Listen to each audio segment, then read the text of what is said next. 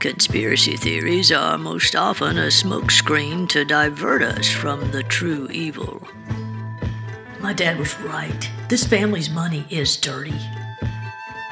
Imagination is far more fascinating than reality. Welcome to Working for Uncle Henry, the podcast. I'm the series author and your host, Angela Mullins. Chapter 9, The Aftermath of the Party. Parker woke early the next morning, not having slept much. He put on his coat and grabbed his Bible, hoping to brave the cold on the second-floor terrace. As he reached the first intersection of hallways past his room, he heard a couple of dull thuds at the other end. He gazed toward the passageway for the source of the thuds, only to discover the hall sconces were off. He continued ahead toward the terrace doors. Scuffling and struggling noises wound around the corner.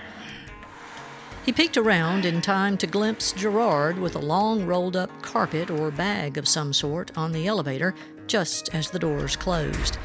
The laundry room was on the second floor between the elevator and Parker's room, the same path Gerard would have taken with the laundry, although Gerard's struggles indicated he was either getting too old to clean up after such parties or he was dragging something heavier than clothing. Parker settled himself on the terrace. It was still another hour or so before sunup. A new year was just rolling out before him. He flipped his Bible open to a familiar passage in Isaiah. "See, I am doing a new thing. Now it springs up. Do you not perceive it? I am making a way in the wilderness and streams in the wasteland." Wilderness and wasteland. An accurate description of how unproductive he viewed his life thus far. It felt good to be reconnecting with family. He wanted this to be a new start with new adventures and new accomplishments. Well, maybe that was a little too optimistic for cataloging books, but Henry did say he'd be traveling some. Perhaps there would be some adventure in that. Jennifer awakened long after sunrise on New Year's Day. She glanced to her left. Good, the creep was gone.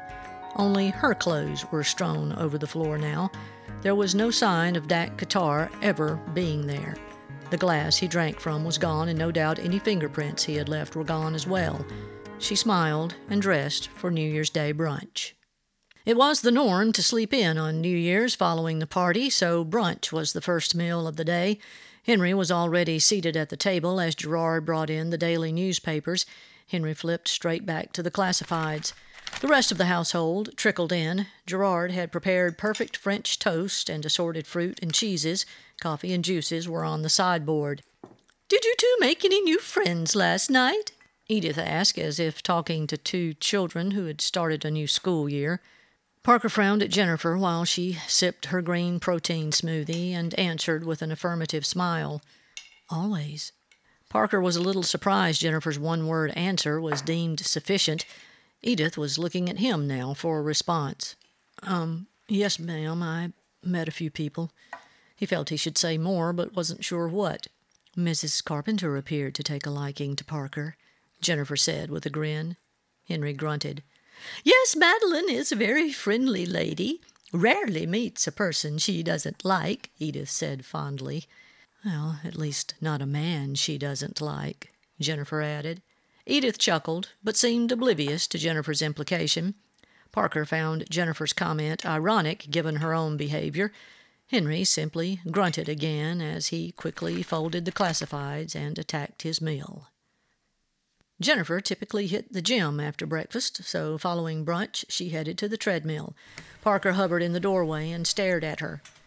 "I don't mind being watched, but you'll benefit more physically if you participate." He didn't move.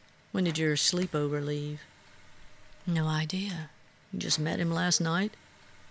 "Are you going to preach to me now about all my sexual sins?" She stepped up her pace on the treadmill. "There are many, most of which would make you blush blood red." He blushed slightly at the thought. "I don't understand why anyone lives like that." "Like what? Free? I do as I please. If I see something or someone I want, I get it. You say you don't understand. Don't get all self-righteous with me, Parker.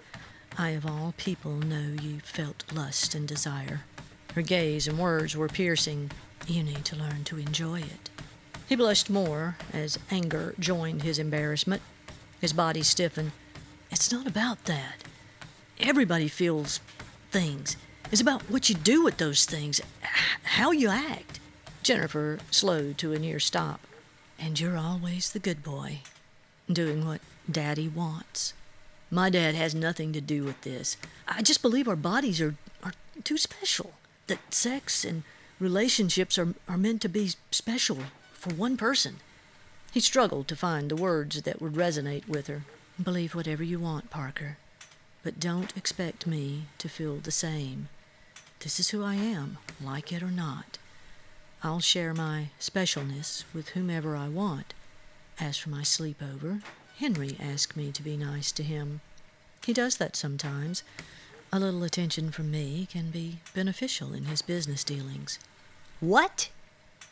And you have no idea what transpired in my bedroom last night. And I don't want to know. Exactly. Now, get out of my space. She turned up the volume on the training video and dug into a frenzied pace. Parker threw up his hands and marched away in search of his uncle. Henry was in the library, pulling select books off their shelves and stacking them on the floor. He had already made several stacks when Parker stormed in. Ah, there you are, Parker. I need your help recategorizing some books here at the house before you start at the Mercantile. Parker accepted the stack of books his uncle shoved into his arms. Did you ask Jennifer to sleep with one of the party guests? Henry coughed and almost lost the pipe out of his mouth. I beg your pardon? I saw her taking a guy up to her bedroom. She said you told her to be nice to him. I know you kids have your own vernacular that means nothing to me, but I'm not aware of being nice referring to sexual activity. Henry puffed his pipe, sending a sweet aroma through the room. I do ask Jennifer to wield her charms on the occasional associate. How she attends to that has nothing to do with me. I don't understand how you could ask her to do something like that. Exactly. You don't understand. And I would advise you not to criticize something you don't understand. I assure you there will be plenty more things you won't understand. I can't imagine anything justifying. Can you imagine what it was like for Abraham when God told him to kill his son? What? No, that's different.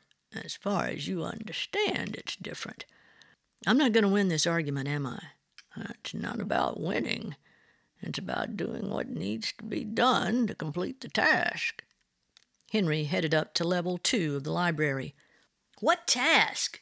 Parker called up to him. Patience, Parker.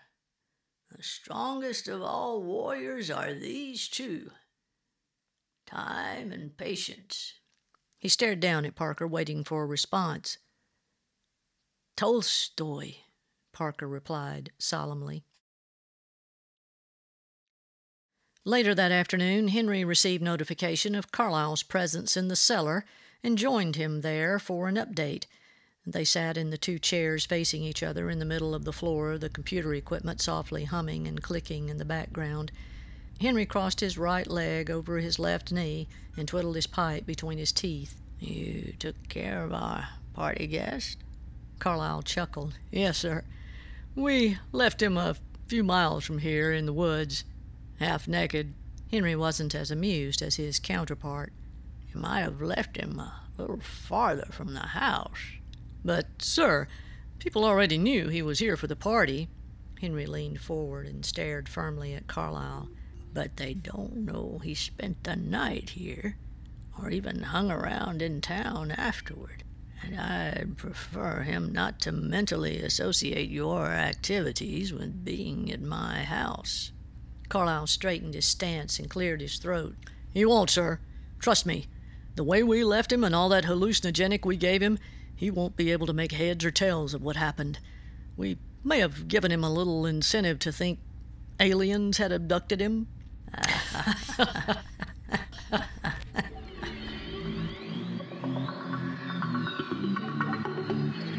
Will Qatar wake up in the Twilight Zone? So, okay, I slipped in a little government misdirection of alien abduction. I just couldn't resist. Please take a minute to leave a short review if you're enjoying the podcast. Doesn't have to be much. Just give me some stars. It all helps out. And thanks for listening. Check out the books on Amazon. Purchasing links are in the show notes. Next time, Parker finds something unexpected in the woods.